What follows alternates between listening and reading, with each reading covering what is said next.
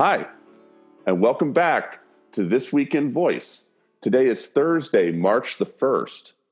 This is Season 2, Episode 6. Very proud to be in our second season of This Week in Voice. We're off to a great start. My name is Bradley Metrock. I'm CEO of a company called Score Publishing based here in Nashville, Tennessee. Our sponsor for This Week in Voice is Voice XP, blazing the trail in voice technology. Voice XP is a St. Louis-based company that creates Alexa skills for businesses. And as we have spoken about on this program the past few weeks, they have now joined the Capital Innovators Startup Accelerator program, which is a top 10 startup accelerator based in St. Louis that's up there with Y Combinator, Techstars, and some others. If you are looking for someone to create an Alexa skill for your business, you need to reach out to Bob Stolzberg, who's the founder of Voice XP. He's a friend of the program. He's a friend of voice technology in general.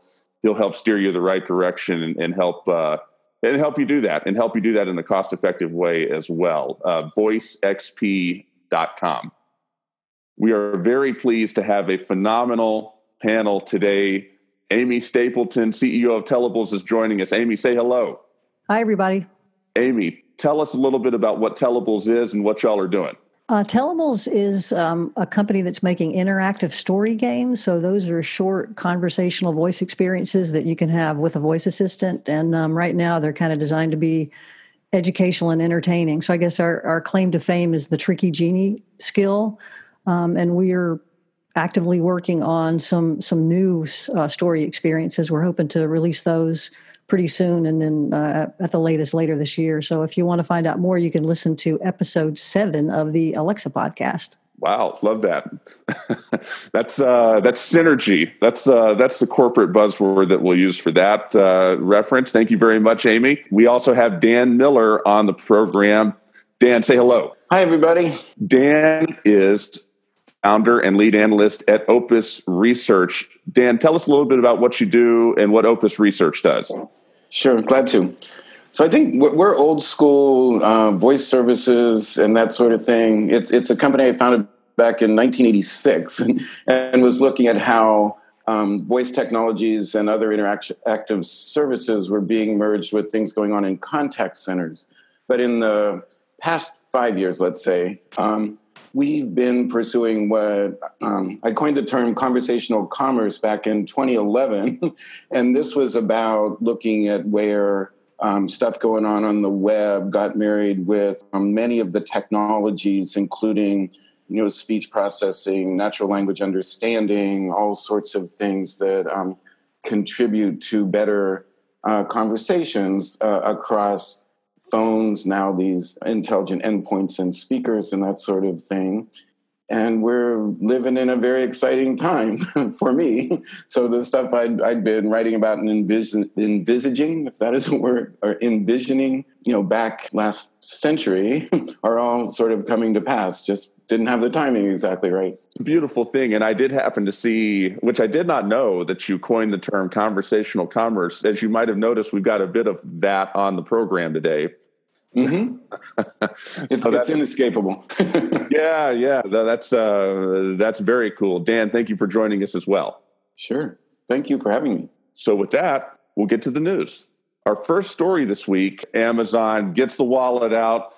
They bought Ring for more than $1 billion. I think I read this was the second largest acquisition that Amazon has ever made. There's a lot to this. One of the things I found most interesting, and I think really bodes well for the voice first landscape, is the fact that Amazon did this after already being an investor in the company via the Alexa Fund. I think that just really gives the Alexa Fund and everything that they're doing with Alexa a lot of tailwind, just for that reason alone.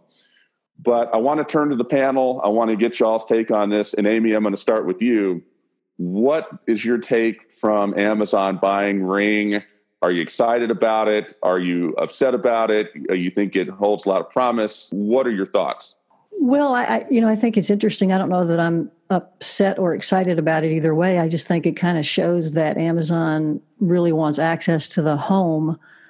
And, that's one way for them to get closer to your to where you live and to being able to get inside the house to deliver packages or whatever. I mean, one thing that I thought was interesting is there was another article this week that came out in Forbes about the shift from the importance of hardware to the importance of the AI voice assistant, and how the company that owns the ecosystem of the voice assistant is really going to own the future. So the software platform is much more important than the hardware platform. But then this acquisition, in a way, I mean, it doesn't refute that premise, but it kind of shows that hardware, I guess, can be pretty important too. I think Amazon wants to hedge its bets and not just be the voice assistant platform of choice in the home, but also the owner of some of those hardware products that people actually, that the end user is actually putting in their home.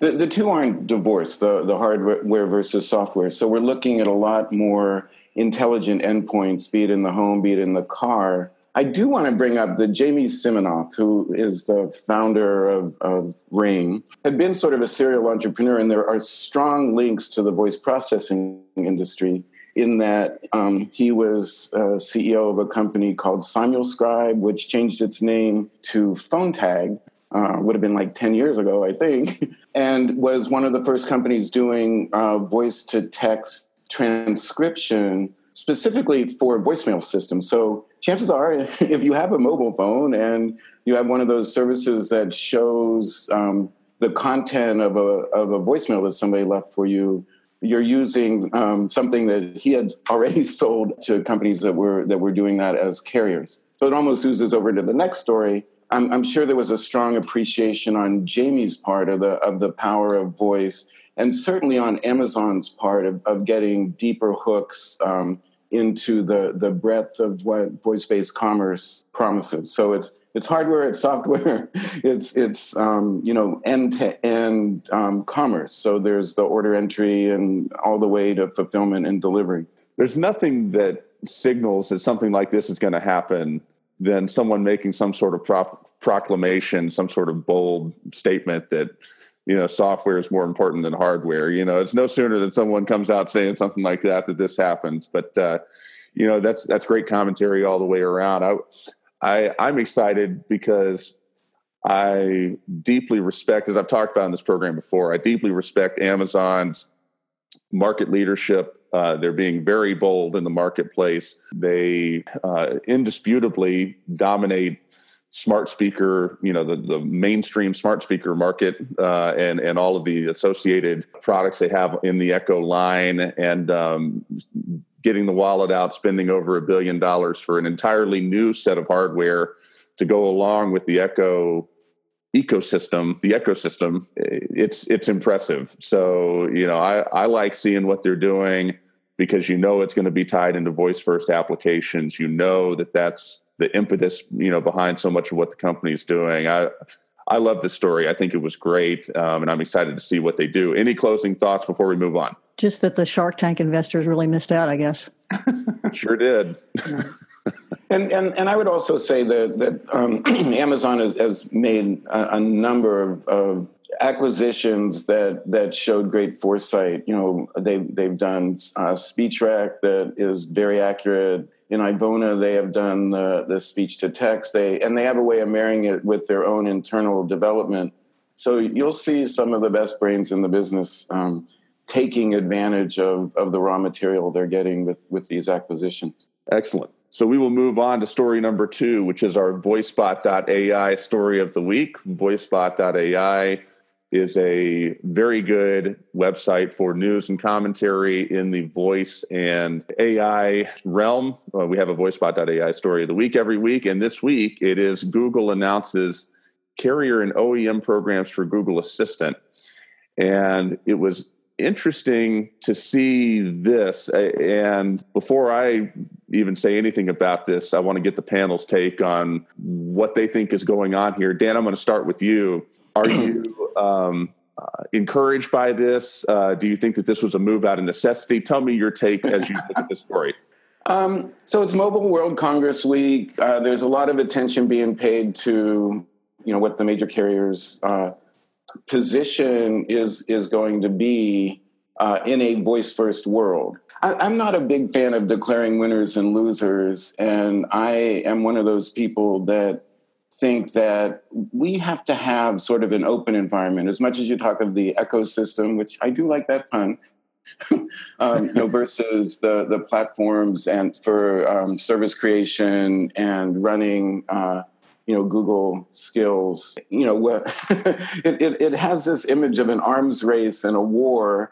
And it also has, a certain amount of confusion for the developers themselves. But when you look at the business entities that have the largest stake in these services, which are essentially communications based, even though there's small endpoints, there's transactions, there's all sorts of things going on. It's wise to reach out to the global giants in telecommunications, be it Orange, be it Telefonica, be it whomever. We're going to see ways that they want to leverage their longstanding infrastructure to do everything from, providing high-speed communications and transport, which is fundamental to this, to having transaction processing, billing, all those sorts of things, even though, Amazon clearly has that in spades. But, you look through Google's history, and when they, wanted to roll out a phone or, bring search or high-speed internet to remote areas, they know pretty well what role and what power, big carriers have. Well, let me chime in too, because I was actually interested to get your take on this, Dan, because we haven't said this yet, but Dan and I are recent colleagues because I was an analyst with Opus after I retired from NASA a couple years ago.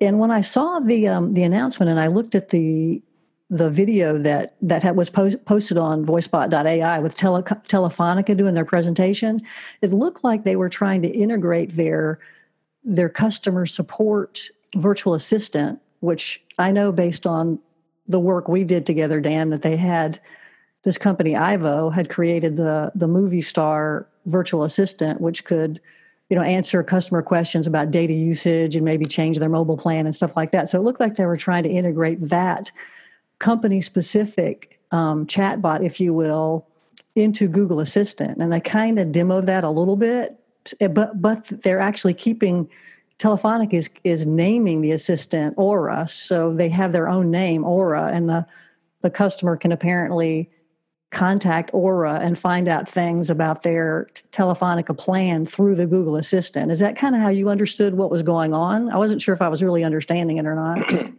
Yeah, there was a kitchen sink element to it. So, previous investment, both in the virtual assistant that's baked in, was certainly there. I'll tell you, as I watched the demo, what I was impressed with, and, they brought up Microsoft and Cortana and Lewis, were some of the mumblings of an open approach. So you're not married to, Alexa and its tools. You're not, you can shop for the understanding entity that you want to use. And to your point, stuff that was developed for the last generation or for, and Telefonica is a huge company with several not subsidiaries, but affiliates on a country-by-country basis. There have been a number of acquisitions. You can see them leveraging the investment they've made in both voice first and virtual agents. So to your point, Amy, it's all of the above, and it signals a certain openness to several approaches being supported. It's interesting to look at this story because you definitely get the sense of Google beginning to get a little bit better at understanding, where the points of vulnerability against Amazon may be. And with mobile devices, of which Amazon does not have one, that easily could be it. And before we move on, I want to just go back to Amazon for a second and ask you all the question. Do you think that Amazon, in the wake of news like this, Google working to get device-specific commands with Google Assistant in with these OEMs and whatnot, do you think that, and I guess this will be going on the record, do you think that Amazon will try a phone again? Or do you think that they're going to try to create a world where we need a phone a little bit less, and that'll be their approach? What are y'all's thoughts? And Amy, I'll start with you. I guess if I had to bet, I would say the latter, right? That they're trying to create a world where we're not really reliant upon the phone. It's a great question. I think we're seeing nothing short of the redefinition of what a phone is. So the phone's functionality is being distributed across a number of different endpoints and almost non-endpoints. So it's hard to say in one breath that, in one half of the brain that these are, deviceless, these being virtual agents or the thing that we talk to get stuff done. Ideally it's divorced from, and here's that hardware software discussion again, but it's divorced from specific hardware. So yes, I'm going to carry around a smartphone, but if I sit in my car and press a button on the steering wheel, I'm going to talk to that thing. There's going to be more and more occasions where I'm using text to do the input and that sort of thing. So that if the focus is on service and value, and that individuals can derive from the fact that all of these capabilities are baked into a network. I think the mission is to devalue the hardware specifically and build the services so that I, as an individual, can just use my voice or use my thumbs or whatever to get what I want done. And I guess before we move on, while we're on the topic of mobile devices, obviously there's Apple sitting there. Both of y'all are established veterans in the voice space. What are your thoughts, especially in the context of this article and what Google's doing? I'm just going to ask you the question that I often ask on this program. Is it too late for Apple in voice technology without making a litany of acquisitions and trying to catch up? Or do you expect them to be able to leverage their iOS user base in a similar fashion to this and gain ground? What do you think? Dan, I'll start with you. In the horse race that involves Apple and Siri, I suppose Samsung and Bixby, and their ecosystems, not ecosystems, it's never going to be too late. The hidden assets, essentially for Apple or the Apple ID, the links to Apple Pay, to the rest of commerce, if you will, and to the dedication of the long-standing fan people. So Apple's never been a market share leader as you look across the mobile phones, but they do have a loyal base. Contrary to what every scientific analysis of the quality of Siri recognizing intent or recognizing words, it's right up there with the rest of them, and the rest of them, I mean Google, Microsoft Cortana, and any sort of third party that comes in. We've seen over 90% accuracy for years, and now pushing 95 to 98. That's just word recognition accuracy. Both Apple and Google, and for that matter, Facebook, are getting good at, because they have so much data, at the understanding of the words that they're capturing. But it doesn't disqualify. It's close enough that Apple is not disqualified, and there's other assets that Apple has, both in terms of its fan base and its technology base and its design, that you're not going to see them go down very easily at all. Yeah, I mean, I have to agree with what Dan says. He makes some good points. I mean, it seems like, just on a gut level, it feels like Amazon with Alexa and Google with Google Assistant, they've already penetrated so many households, and people are already starting to develop a relationship with these entities that it might be hard for someone else to catch up. But in reality, I think we're still very early in the market, so I would be hesitant to rule out a comeback by Apple at this point. Okay, so y'all are on the record. It is hard to rule them out, and we'll see what 2018 has in store for us. We're going to move on to story number 3, shopping by voice set to explode. And guess who will benefit the most? We've got to start with the person who introduced the term conversational commerce, the person who coined the term. Dan, as you look at this article, There's several things going on here. Give me your thoughts. I'll tell you, I've covered the area for so long. The idea of an explosion invokes the image of like a hockey stick, as if, this has all been ramping up, and then all of a sudden something happened to trigger an explosion, the word that they're using here. My preferred framing is that, voice is coming into its own just as we've been expecting, and it's going to be organic. I think, people anticipating an explosion are going to be disappointed. But I do think, and Bradley, you and the Voice First people articulated this best in the past year, there is indeed a proliferation of voice-first devices. Service developers are well counseled to treat as just that, that it's voice-first and it can invoke other things. Because I think what's getting interesting, be it the Echo Show or the fact that, you can talk to a TV remote and have something happen on a screen, and, that's going to turn into search. I do think that there's a proliferation of voice-first endpoints, and shopping will be among the things that people do, and the fact that there's more elegant integration of visual, of text, I think that's what gets really, much more important. So explosion's a very strong term. Organic adoption strikes me as the way to look at it, and then having the full force of multimedia, of improved recognition of intent, cutting to the chase, and shortening the time it takes to complete a transaction. That's what I'll be looking for. The fact that nothing's easy when you go end to end will temper the explosion, if you will. But we're certainly seeing much more sophisticated services out there, and they do accelerate the adoption of shopping and using your voice to do so. Well, there was another article published in the Wall Street Journal that was called "Big Brands Risk Losing Their Voice," which I think was related to one of the key points in the Shopping by Voice Set to Explode article, and that was something that actually Dan and I have written about for a couple of years in terms of these what at Opus, I don't know if you guys are still calling them megabots, but kind of like, the controlling platforms like the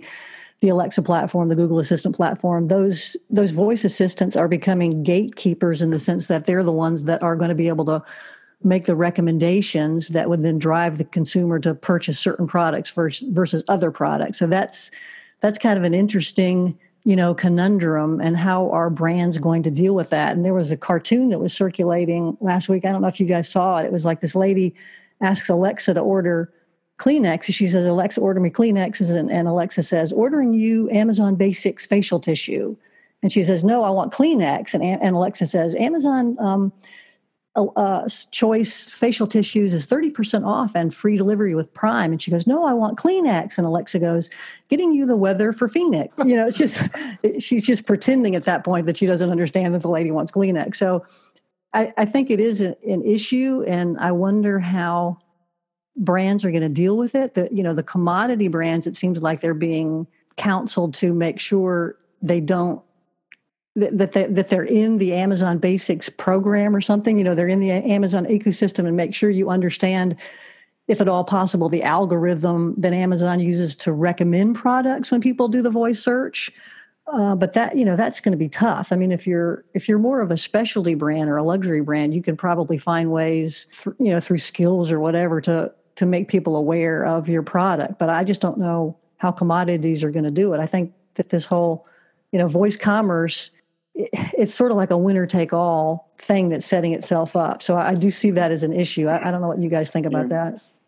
Well, I'm frowning a little bit, but I do give Amy credit for coining the term megabot.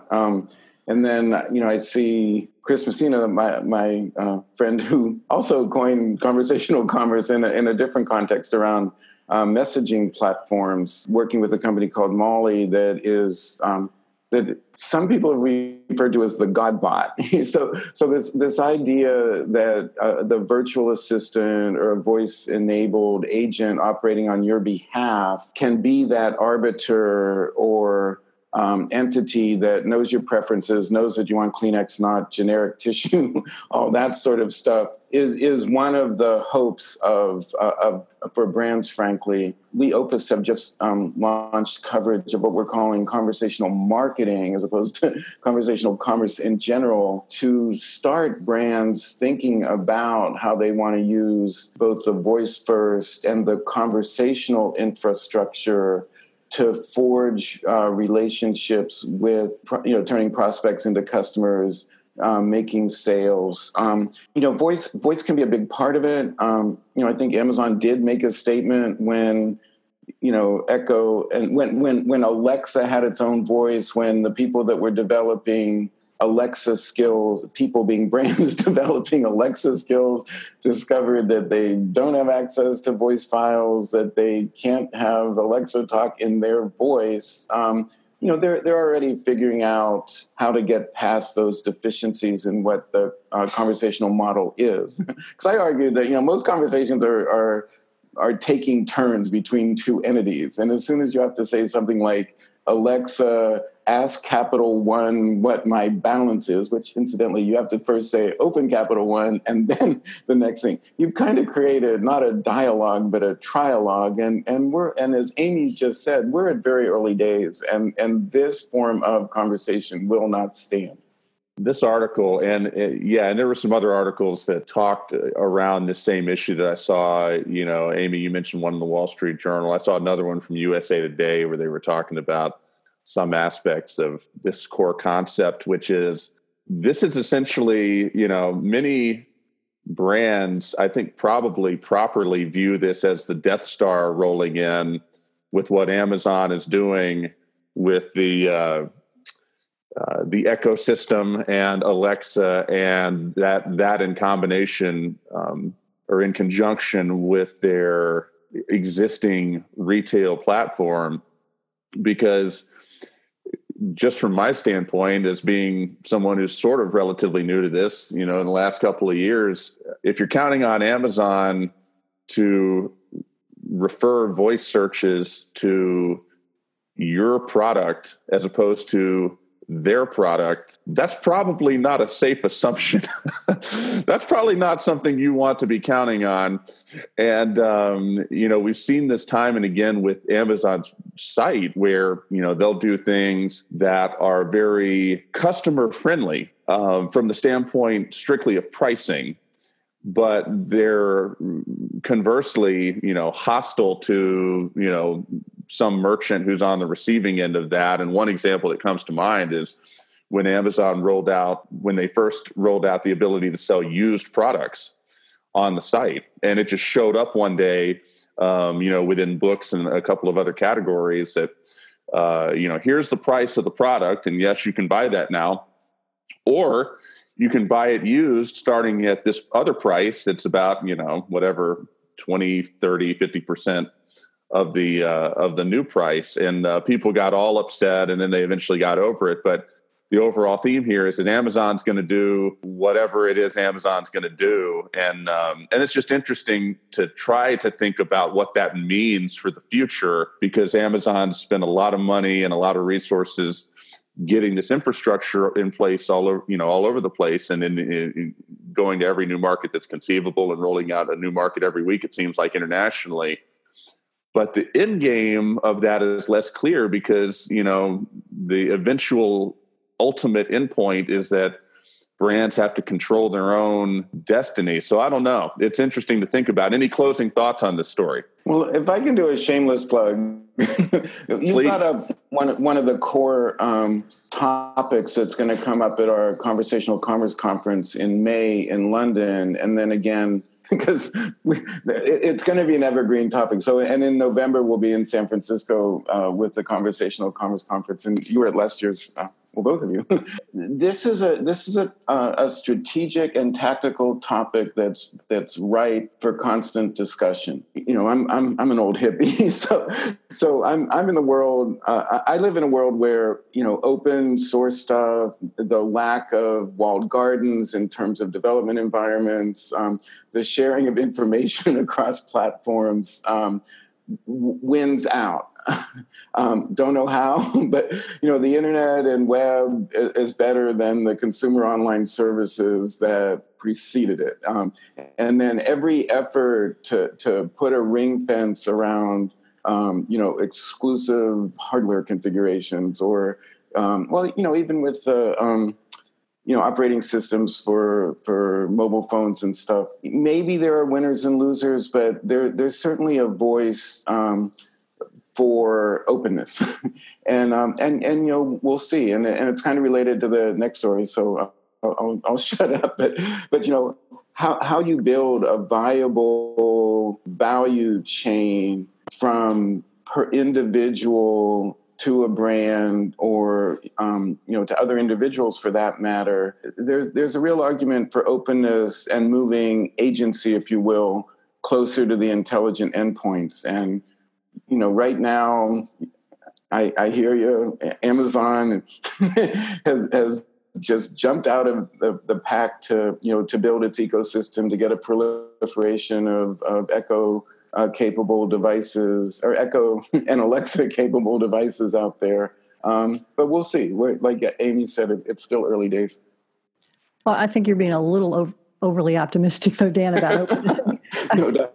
I agree that's a hope, but I think just as web search completely reshuffled who won and who lost, and there's still a battle being fought there. I think voice commerce is going to do the same thing, and it's going to be hard to compete. And I think it's a huge opportunity, but also a huge threat. So it's going to be very interesting to see how it develops. But there's going to be the players that own the platform are definitely going to have an advantage. Yeah, I mean, I just see a future where, you say, Alexa, order me a Google Home Mini, or Alexa, order me a HomePod, and she says, no, thanks.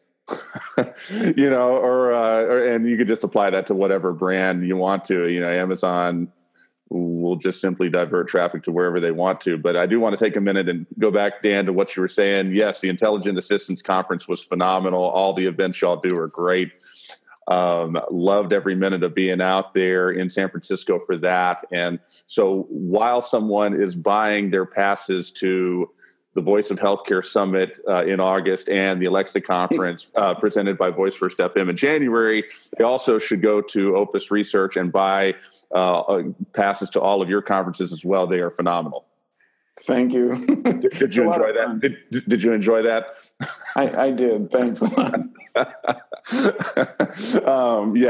I love that. And so we will move on. Obviously, this story will be with us for henceforth, but we will roll on to story number 4. This is a two-parter, and we'll cover this first part first. Amazon announces the expansion of their development payment program, which we've talked about on this show quite a bit. We've talked about it in context of needing more monetization, which we've gotten now. But Amazon, even in the wake of rolling out some explicit monetization options, continues to develop this developer payment program. And the news this week is that it now includes and pays money to developers of top Alexa skills for children. And I want to get y'all's take on, and a lot of this conversation is about Amazon. You don't have to restrict it to that. Do you see monetization for, and Amy, I'll start with you. Do you see monetization for voice applications going the direction in the intermediate to longer term of this payment program where this black box computes your payment and out, poof, here it is?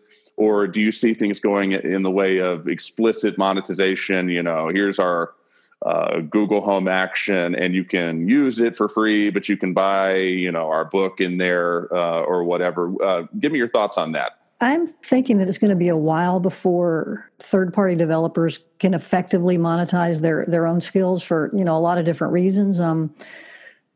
I think the fact that Amazon is paying these rewards is a great thing. I mean, Tellables was a beneficiary of that unexpectedly last year. It really helped us. It incentivized us to keep going. The surefire way, I guess, to make money now is to be a developer of skills for brands, for companies, whatever, someone that wants a skill. But if you're just a studio, an application creator that wants to deploy your own applications, it's difficult to be discovered. In many cases, a lot of voice assistant owners aren't really even aware of the third-party ecosystem. So I do think it's going to be a while before that all shakes out. I think there's going to have to be some subsidizing of these creative individuals by the hardware makers or the ecosystem owners. I mean, I actually went to a school last week, and this kind of crosses over into the other part of this story about the fourth grader and his experiences with the assistants. But I mean, all the kids are, they really are very excited about interacting with a voice assistant. There's certain little things they like to ask, like, one of their favorites at the school was Alexa, beam me up. And every time they asked that, she would say something different, or they'd ask her for a joke and stuff. But again, they're not, really aware of the third-party skills. I personally tried out the top 20 kids' skills that had made it through to that level in the challenge. And I thought some of them were just, really fantastic. I mean, very creative stuff. But it's going to be hard to monetize things like that. So I do foresee, and my hope is that the platform providers will continue to reward and subsidize those that want to, experiment and try to innovate, at least for the next couple of years, let's say. I kind of defer to Amy on this because she does have the experience, with the development, with the subsidy. I just point to what's going on with I mentioned it before, the apps for smartphones, where there's thousands and thousands of them.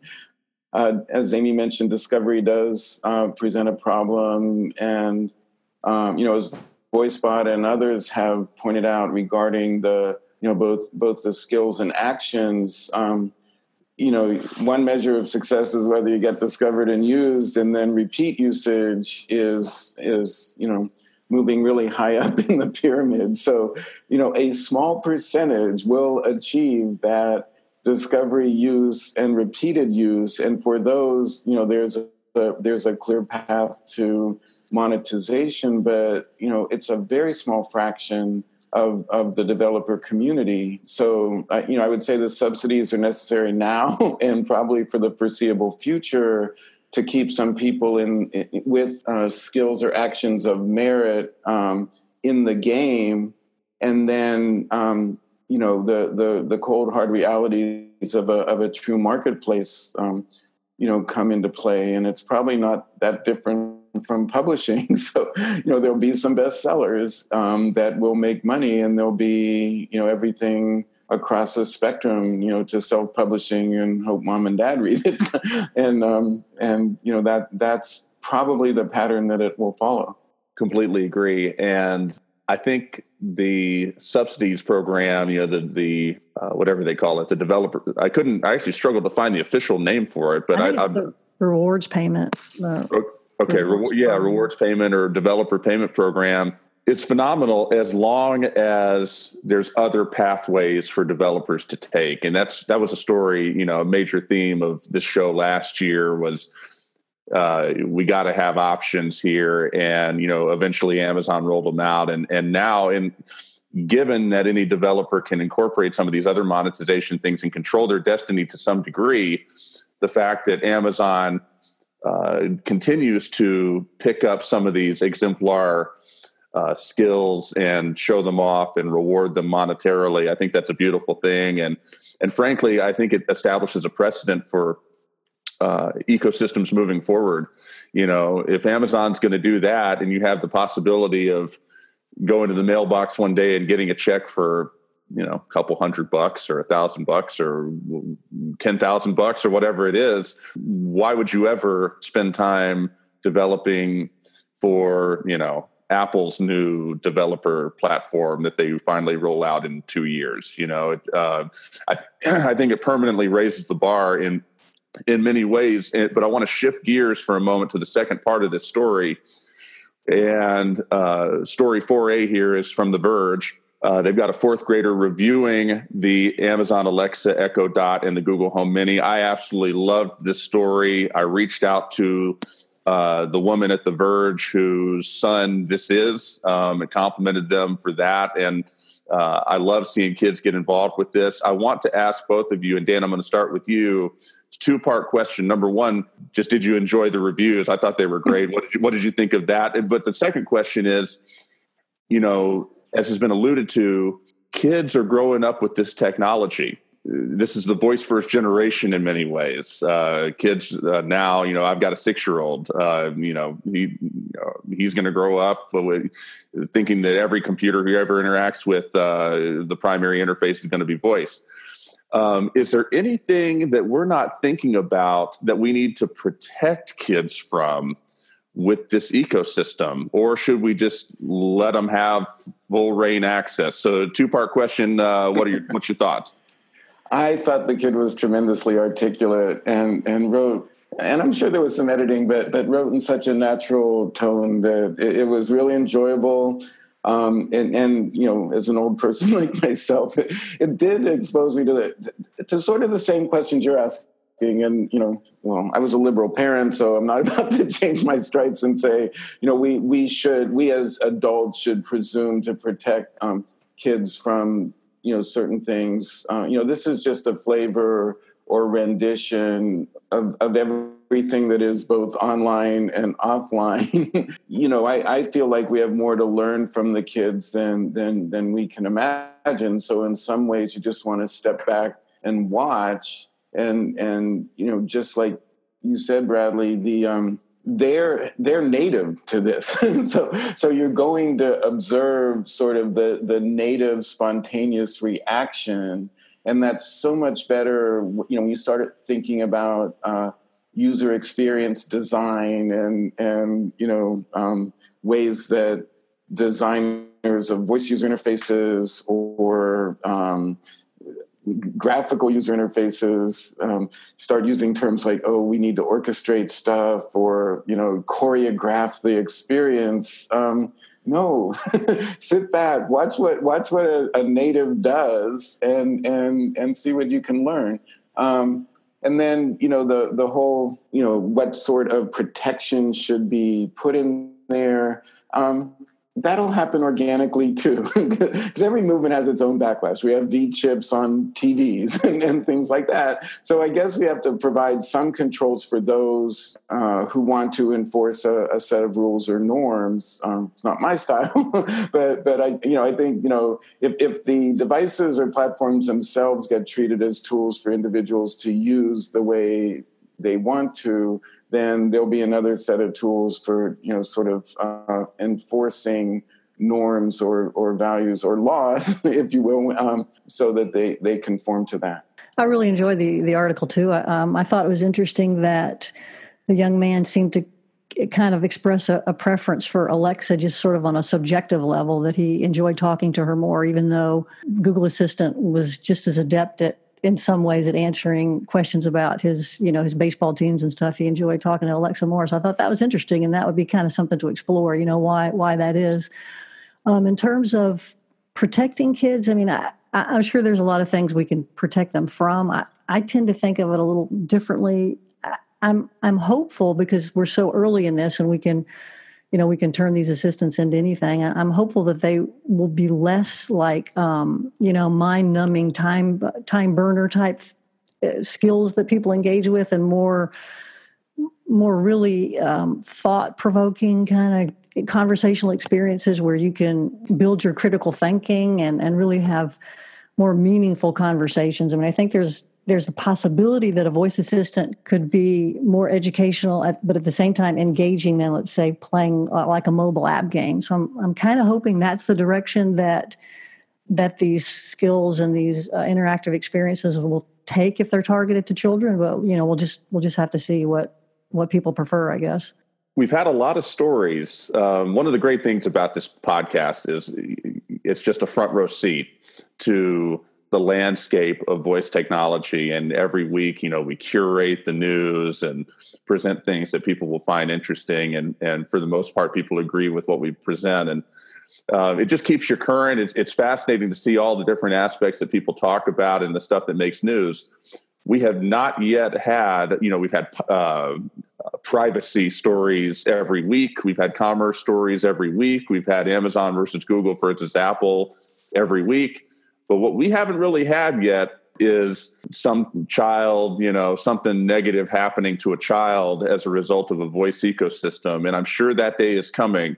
But, Dan, I agree with you. There's sort of an ebb and flow to these things. There's sort of this natural process that naturally, takes place.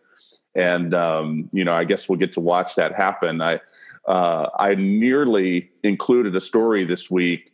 I intended to include a story about the NRA and people's backlash to Amazon as a result of a perceived, it appears, there hasn't been a statement, but a perceived, it all centered around, Amazon TV, Amazon Prime carries NRA TV.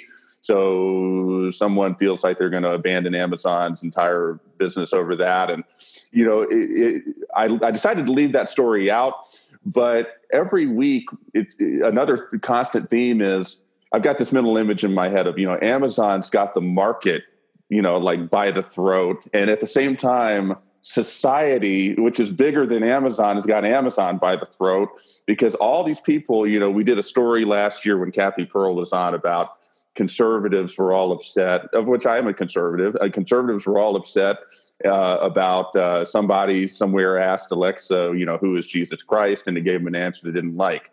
Now people are upset the past week about, on the liberal end of things, asking Alexa, what is the NRA? And they get an answer that they don't like.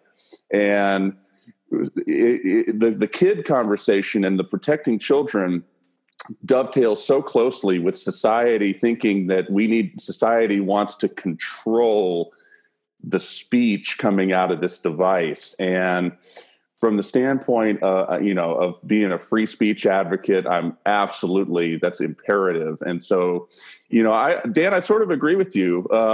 Let's let it play out. Let's not be too restrictive and just see what happens. That's my personal view. No, I share, I love forums where you get people across all ends of a ideological spectrum. But you raise a really important point at this very early stage, as we point out, because it is early. We've been doing this a long time, but it's early. At our Intelligent Assistant Conference 2 years ago, we started talking about the importance of building empathy, sentiment recognition, and frankly, something like ethics into virtual assistants and its ability to understand. And, you're getting to the heart of, what a response looks like to some specific polarizing questions. And I have no idea. I mean, I would love to figure out how you overcome that. But just as, and I'll bring up Facebook for the first time. When Facebook M was alive and up and running, it introduced the mechanism whereby people could be the arbiters of what a proper response would be, and I think it's unavoidable. As much as we talk about automated skills and understanding and recognition, we're really talking about machine learning. And one of the things we've learned as the technologies have matured is that we're always going to need some sort of human input. And in the context of this discussion, it may be as a buffer. So that, and the classic example is like 2 years old now when a person said, Siri, I'm thinking, where can I learn about committing suicide? And Siri said, let me find 4 sites that can explain this to you, when Siri should have said, now says, I'd like to refer you to a suicide hotline or something. But that takes human intervention. So we're never going to go totally soulless, totally polarizing. and we'll see how this plays out, like you said. Yeah, I mean, I would just say if you're so determined not to offend anybody, it's going to be really hard to innovate. That's sort of a double-edged sword. Well, sure. And until we have pitch perfect AI, any sort of response has got the potential to offend somebody. And you're right; these are early days. It's a fascinating topic, and I'm glad it was on the docket for this week. Great commentary from you all, greatly appreciated. And by the way, I love that article from the 4th grader as well. His name is Benicio.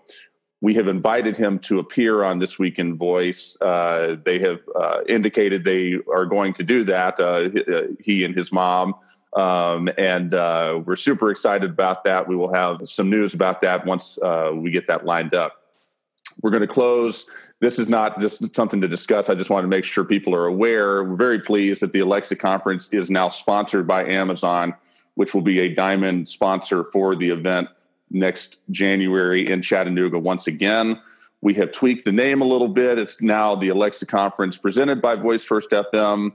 And it's January 15th to the 17th, 2019. We just want to make sure listeners of the program are aware of that, and very pleased also. We've got a number of sponsors coming back on board, of which Amy Intellibles is one of those. So, Amy, we appreciate you, and just want to make sure that everybody knows that and put that on the program so people can click the link if they feel like doing that. Amy and Dan, thank you very, very much for your time this week and your insight and your generosity. Thank you very much. Thank you. And congrats on the Amazon sponsorship. Yeah, Bradley, congratulations. That's awesome. And everybody should definitely sign up for that conference. It's going to be a great one. Absolutely. Appreciate that, y'all. Thank you very much for the great commentary. This was awesome. For This Week in Voice, thank you for listening. And until next time.